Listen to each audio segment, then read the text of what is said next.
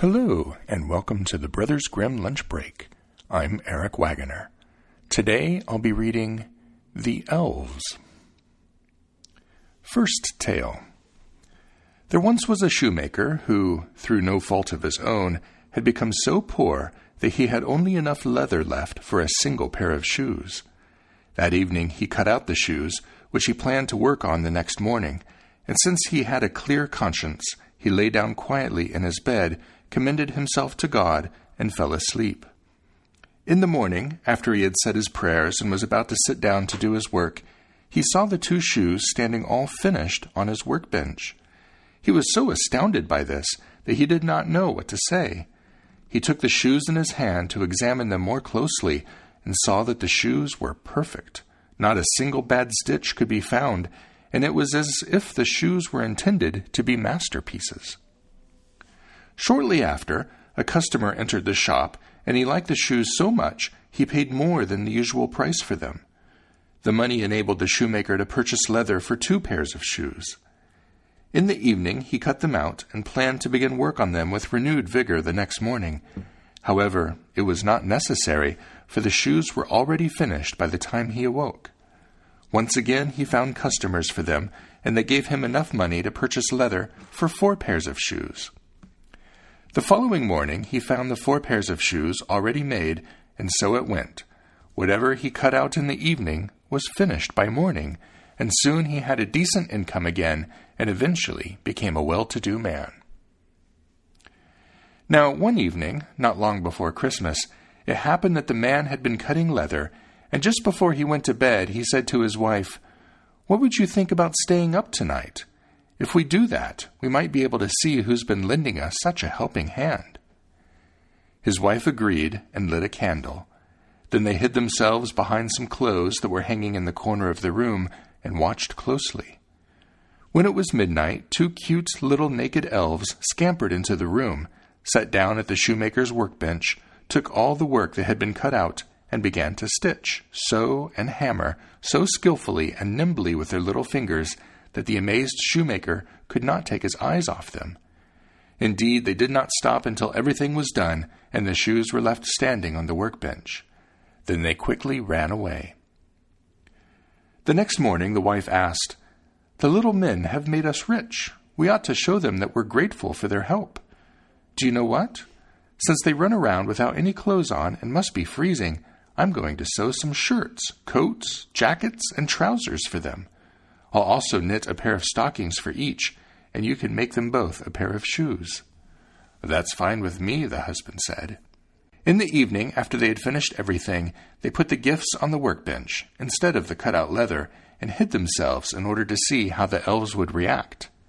At midnight the elves came scampering into the room and wanted to get right down to work, but they found the nice little clothes instead of the cut-out leather.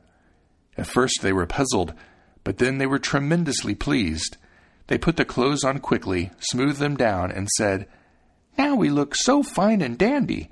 No more need to work and be so handy."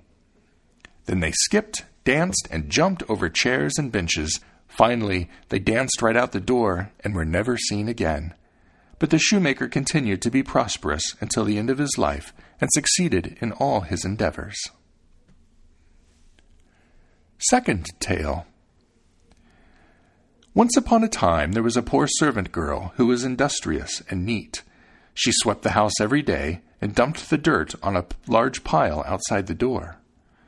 One morning, when she was about to start work again, she found a letter on the pile, and since she could not read, she put the broom in the corner and took the letter to her employers. It was an invitation from the elves, who asked the girl to be godmother for one of their children at a christening. The maiden did not know what to do, but her employers finally persuaded her that it would not be wise to refuse the invitation, and she accepted. 3 elves came and led her to a hollow mountain where the little folk lived. Everything there was tiny and indescribably dainty and splendid. The mother was lying on a black ebony bed with pearl knobs. The covers were embroidered with gold. The cradle was ivory. The bathtub was made of gold. After the maiden performed her duties as godmother, she wanted to go back home, but the elves implored her earnestly to spend 3 days with them. She remained and had a pleasant and joyful time. The little folk did all they could to please her. Finally, when she insisted it was time for her to leave, they filled her pockets with gold and led her back out the mountain. When she arrived home, she wanted to resume her work, so she took the broom that was standing in the corner and began sweeping. At that moment, some strange people came out of the house and asked her who she was and what she was doing there. Indeed, she had not been gone for 3 days, as she had thought, but she had spent 7 years in the mountains with the little folk. In the meantime, her former employers had died. Third tale.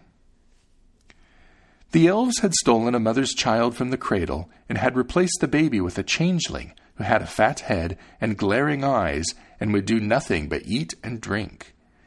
In her distress, the mother went to her neighbor and asked for advice.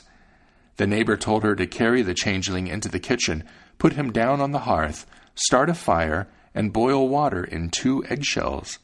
That would make the changeling laugh, and when he laughed, he would lose his power.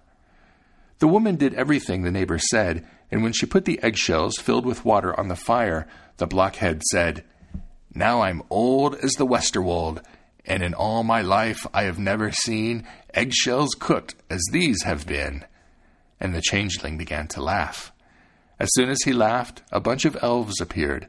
They had brought the right child with them and put him down on the hearth and took the changeling away. The end. The Brothers Grimm Lunch Break is released under a Creative Commons Attribution Non-Commercial No Derivatives license. Download it and share it all you'd like, but don't change it or sell it. The translations used are copyright Jack Zipes and are used with permission.